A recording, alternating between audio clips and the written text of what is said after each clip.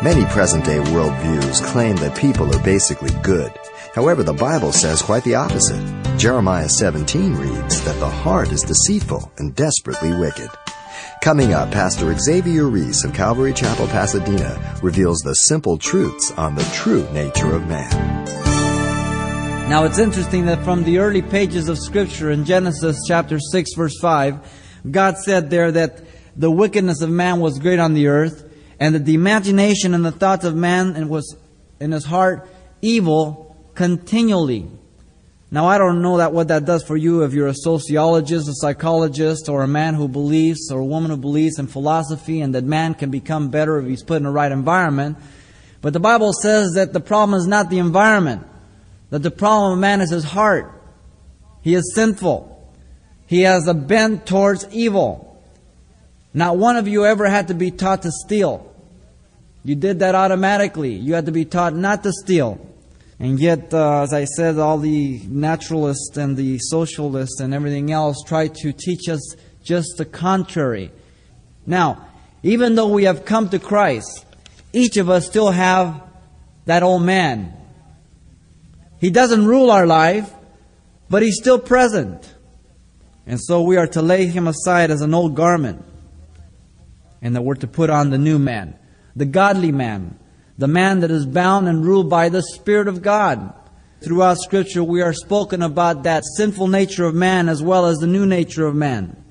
Our sin nature is never eradicated. Now, many have tried to teach in church history. There have always been groups that have tried to teach that once you come to Christ, you can't sin. You don't sin. But let me say to you that does not bear up to our life. One day a man came to Charles Spurgeon and he told him, he was speaking precisely on the subject of man still has a tendency to sin. And the man came up after the sermon and says, I don't agree with you. Since I've been born again, I have never sinned. He says, that's interesting. He says, would you have lunch with me tomorrow? He says, sure. So in the course of the lunch, they were sitting across each other at the table and they were speaking.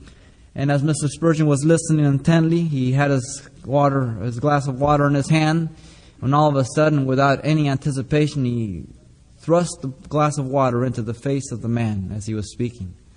The man just threw his chair back. He jumped up. He started getting in the flesh, man. And Mr. Spurgeon says, I knew he wasn't dead. He had only fainted. Yes, we're new creatures, but let me tell you, we are to reckon the old man daily, Paul says. Every day. God tells us that you cannot reform, recycle, touch up the old man. There's only one answer to the old man, and that's the cross of Jesus Christ. You must crucify him daily. You've been listening to Simple Truths with Pastor Xavier Reese, a daily devotional of the enriching and precious truths found in God's Word. We appreciate you listening each weekday at this time, but you can hear this program again by following the radio listings link at CalvaryChapelPasadena.com.